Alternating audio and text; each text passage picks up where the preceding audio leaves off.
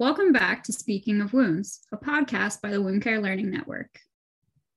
Hello, my name is Jacqueline Gaitis. I'm the Senior Managing Editor of Wounds, and today I'm here with Dr. Kazem Kazempour and Dr. Kush Dodi.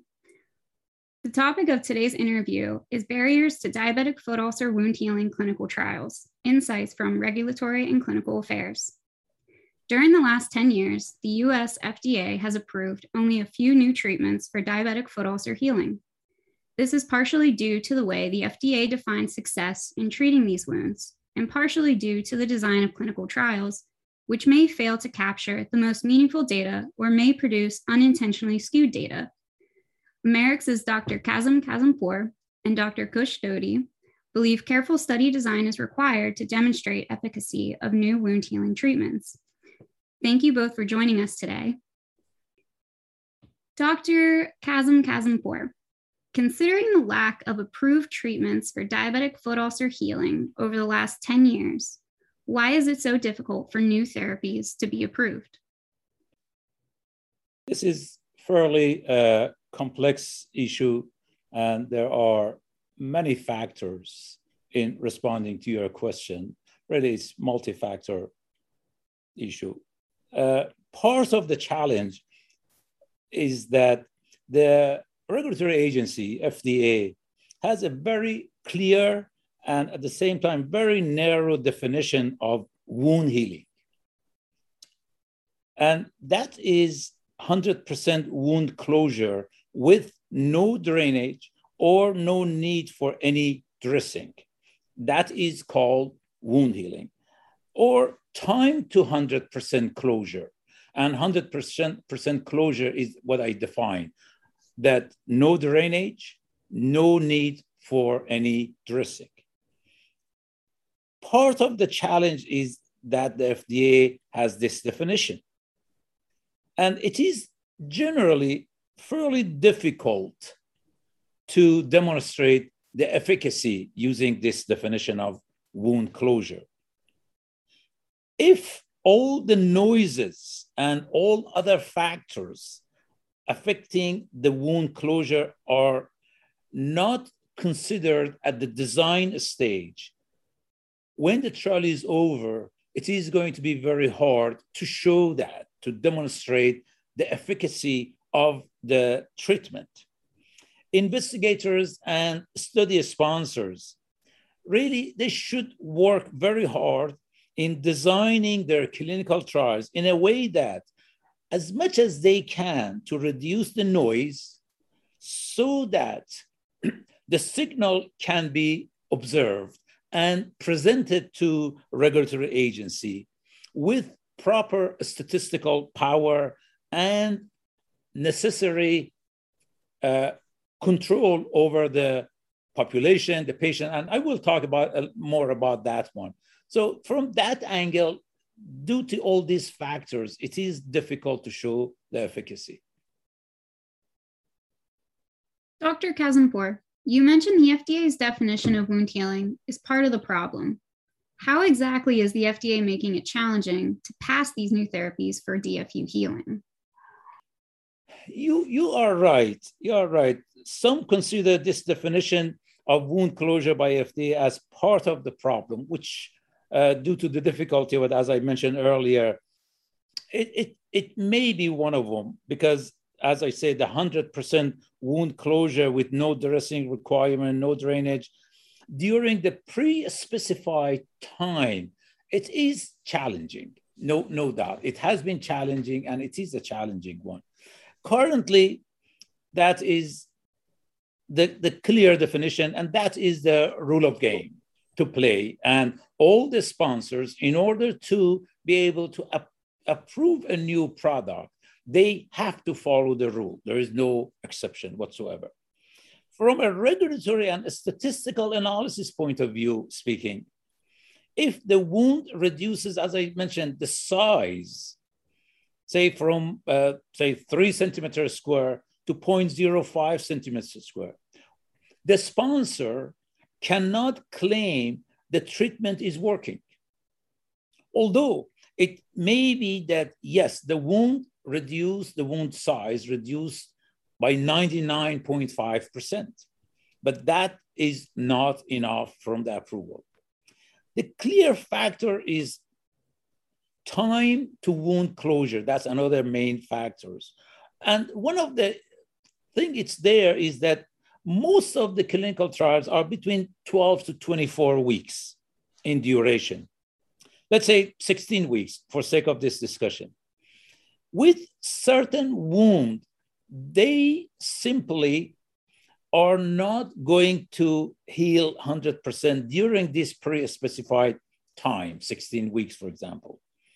And all it depends on the size of wound, the depth of wound, the severity of wound, and so many factors involved in the wound closure. All these factors, as I said, will create noise, and sponsors designing their trial by taking all these factors, which when you do that, it increases the size of the study. They may be able to go to FDA and get approval when all these factors are controlled. You cannot really get rid of all of them, but you can control them and be able to present it to regulatory agency for approval. Now, Dr. Doty, if the FDA determines the successfulness of a new therapy at 100% wound closure, that would mean the FDA does not consider a significant reduction in wound size as successful for approving new therapies. From your clinical view and experience with clinical trials, what's the biggest challenge in the design of the clinical trial? Jacqueline, this is a very good question. As Dr. Kazempour mentioned, wound healing is a multifactorial in nature. There are so many factors that determine whether the wound will heal or not. One of the biggest challenges in my experience is choosing the right patient population for the study. When it comes to selection of patient population, the most crucial aspect is finding the patients with the wound that will not heal on its own, but has a potential to heal with intervention. But at the same time, you should avoid enrolling any patients with the wound that will heal on its own without any intervention, or a patient with the wound that is so bad that it is very unlikely to heal during this proposed duration of a trial, no matter what intervention you apply. So in a diabetic foot ulcer clinical trials, you typically look to enroll patients who have hard to heal ulcers. So typically in this DFU setting, any patients who have less than 50% reduction in wound size over a 4 weeks treatment period with the standard of care is considered hard to heal. So one of the ways in a clinical trial, how we try to identify these population, hard to heal ulcers. So we use a run-in period to exclude patient who doesn't fit into this category. So, and the run-in period is like typically 2 or 4 weeks, wherein patients who agree to participate in a trial by signing the consent undergoes a standard of care treatment. And this is happening before the study treatment is started. And during this period, their wound size is measured. So if a patient, for example, has more than 35% reduction in size in, say, 2 weeks, the patient will be considered not eligible for participation in a clinical trial. Now, you may ask me why this is important. It's important because if a study enrolled too many patients with a wound that will heal on its own, the study will have high percentage of what we call it as a placebo responders. So, for example, you conduct a trial with, say, 300 patients. Half of these patients received investigational product, your new drug, and other half received a placebo.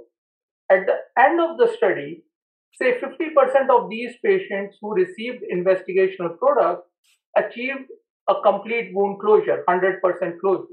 So say 75 patients out of 150 who received the study drug achieved a complete closure, which is a good number, by the way. But at the same time, you have 40% of the patients who received placebo also achieved a complete wound closure.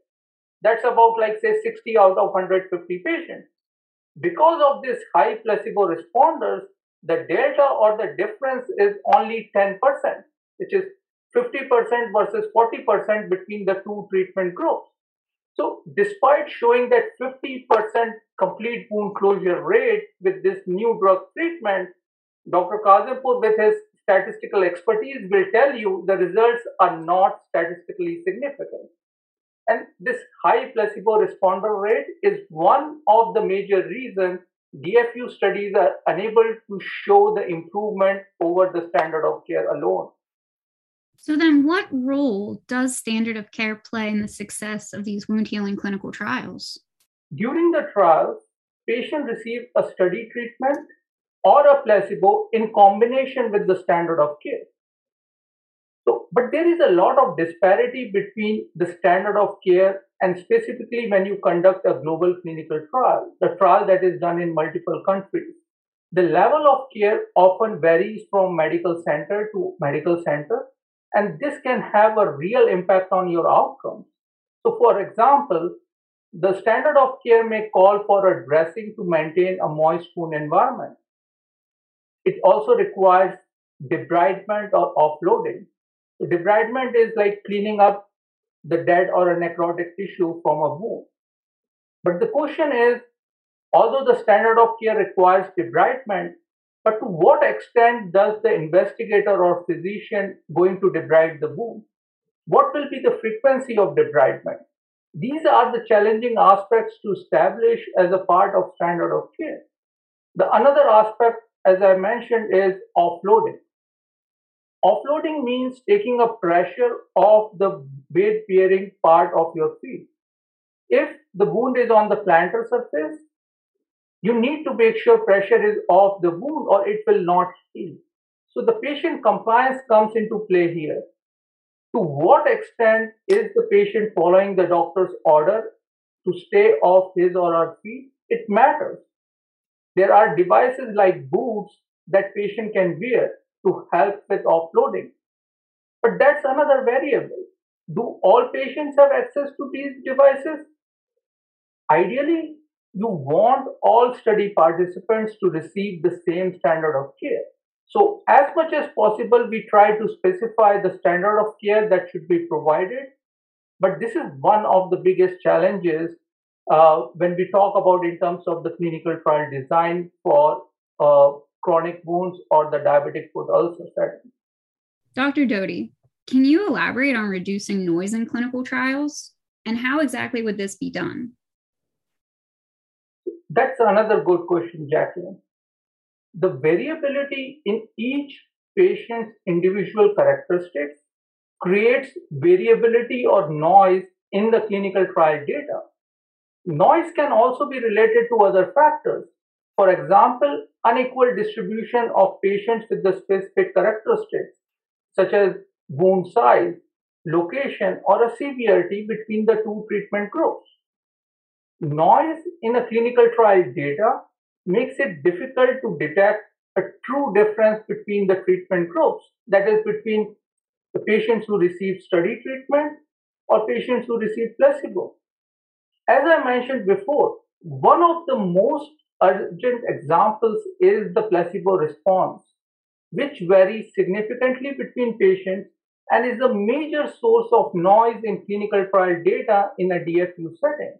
And I will let Dr. Kazimpur talk about how to minimize variance or noise during the statistical analysis.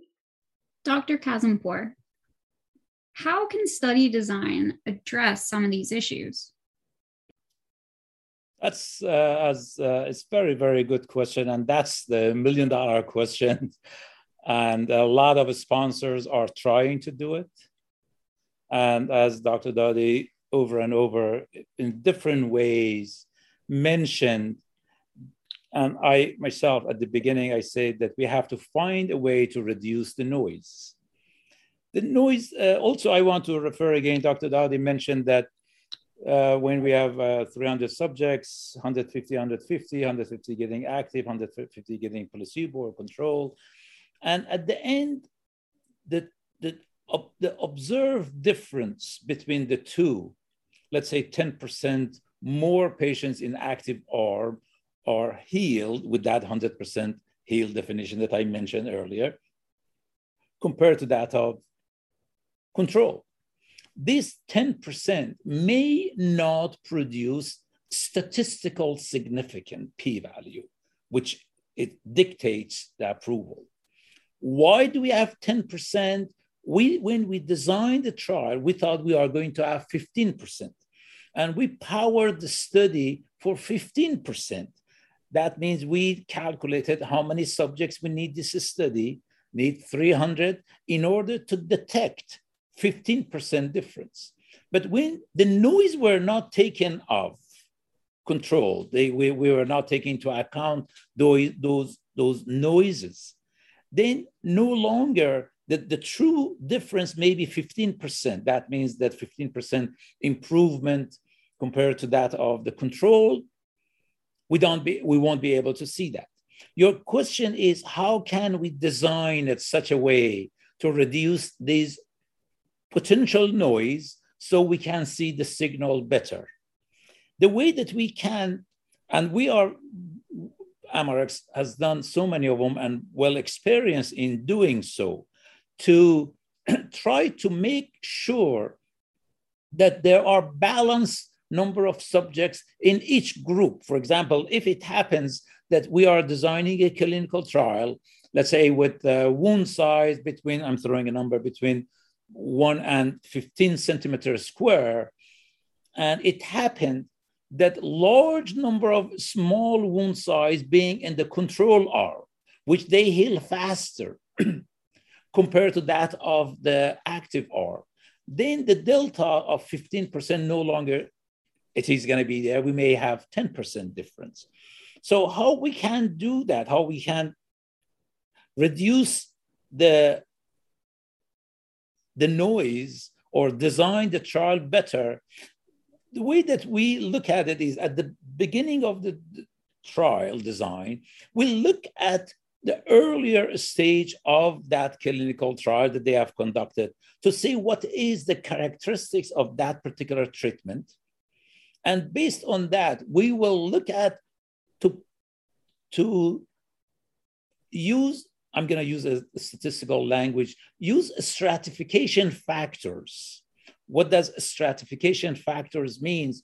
It makes sure that balanced number of subjects of a particular characteristic to be in both active group and control group. For example, if one of the factors is the wound size, we will make sure that all the wound size between 1 to 3 centimeters square, for example, are not, or majority of them are not in one arm.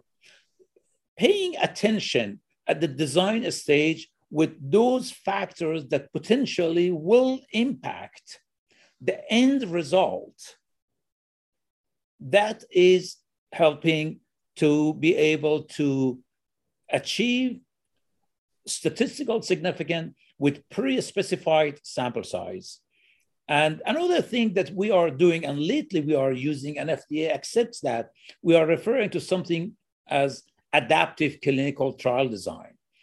Adaptive clinical trial design is one of those ways that it takes into account the noise during the trial, and in the middle of the trial, we may adjust for the sample size. We may adjust for some pre-specified factors in order to control the noise that are there. And those are facts. As I mentioned, the rule of game is 100% closure with the way that FDA has it. And we have to really use those metrics, those noise reduction factors that are in our arsenal in statistical analysis systems to reduce the noise and show the efficacy. Dr. Kazempour, previously, Dr. Dhodia had talked about the disparity within standard of care and its impact on the successfulness of a trial. Along that line of thought, would a similar issue in wound imaging and measurement need to be addressed? Dr. Dhodia was right. And the answer to your question is absolutely yes. And to measure wound closure, it used to be we only focus on the wound size. And nowadays, we are able to measure the depth of the wound as well. For example, if you look at, there are technologies out there now that allows us to do that. And let me give you one example. If you look at two wound size of one, and both of them being, let's say, 5 centimeters square, but one of them, the depth is 1 millimeter, and the other one, the depth is 5 millimeters. Although on the surface, they are equal wound size, they are similar wound size, but the one that is longer, the depth is larger, this one will not heal during that pre-specified 16 weeks time frame that I mentioned. The one that is only 1 millimeter depth will heal faster. And these are the ones that using the technology, the imaging technology that is available, it allows us to measure the depth. And this is one of those noise that for a long time we knew about it, we didn't know how to take care of it. By taking this new technology, and again, you have to pre-specify them at the design stage. Probably you have heard me and Dr. Dadi over and over talking about the design stage, because when you are randomizing them, you have to make sure these noises have been taken care of. Yes, it is possible to do that. When we are designing the study, we have to take into account ways to minimize this noise. And yes, by those who are doing that, as I said, Amarex has been involved in the approval process. And the way that we have done it, we have looked at that product at the earliest stage before designing and mentioning those factors, and then presenting ways that those noises can be reduced. Now, Dr. Kazempour and Dr. Dodi, although we're not in an ideal world, if clinical trials were uniform in their standard of care and wound imaging or measurement, included more than one endpoint, and had a balanced patient population selection, what do you think the DFU wound healing options would look like? So let me start by saying that the hard to heal wounds in a diabetic foot ulcer are a challenge for a patient, the physician, and overall healthcare system. Ultimately, it's all about how we can improve the patient outcomes. So in an ideal world, we would like to see greater variety of therapies available to the patient with fewer infections, incidents, and fewer amputations. And Amarex has been involved in development of several products, including nitric oxide, oxygen therapy, growth factors, bioengineered technologies, cell-based graft, collagen-based products, and so on. And one of the ways we would like to see is how these variety of therapies be accessible to a patient is ensuring the clinical trials have a successful outcome. And one of the ways I will have Dr. Kazempour speak about how we can expand the use of biomarkers in the wound healing studies to give it a better chance of success. Thanks, Dr. Dadi. And yes, if we are in the ideal world, how the DFU trials will look like, I would say that they would look like other clinical trials that we are doing. And in some areas, we are taking advantage of other endpoints. We used to call them during HIV trials many years ago, we used a term that was used, surrogate endpoint. Surrogate endpoint is a replacement for the endpoint that is accepted. 100% wound closure is the accepted one. By the way, FDA is accept two endpoint. One is, both of them depends on the definition of 100%, by the way. One of them, time to closure, 100% closure. The other one, percent of closure. Remember I said that the 15% difference between the control and active, but also if they accept time to closure. So if you have a product that reduce the closure from, I'm throwing a number, from, let's say, 16 weeks to only 14 weeks versus that of the control arm, 16 weeks, 2 weeks different, as long as it comes out to be statistically significant, FDA will accept it. And that statistical significance really depends on the pre-specified number of subjects in the trial. Meaning, if we calculated, we thought we need 300 subjects. And during the trial, due to some unknown noise, end up that we needed 350 subjects or 302 subjects. The result may not become statistically significant, and that trial from the FDA and regulatory point of view failed. That's what I mentioned, that we need to be able to use, if we can, obviously adaptive trial design, as I mentioned, and also come up with new endpoints that are both the regulatory agency and the investigators, they should come up with new endpoints that are acceptable to reduce this burden. For example, in oncology, that in cancer, we have multiple acceptable endpoints. What do I mean? Endpoints, you can use it as outcome. For example, one of them is overall survival, comparing to active and control overall survival. Another one is progression-free survival. That's another endpoint. Then the other endpoint is something like overall response rate. That's another endpoint. These are the endpoints that clinically meaningful and regulatory-wise accepted, that we can use them in order to show a product is working compared to other products, compared to control. So the bottom line is we need to find a way, we the investigators and sponsors and regulatory agency, to come to some other acceptable endpoint. So we design our clinical trial in such a way that we can come up with successful trial. We have worked, there has been an ongoing conversation with the FDA in use of these new endpoints.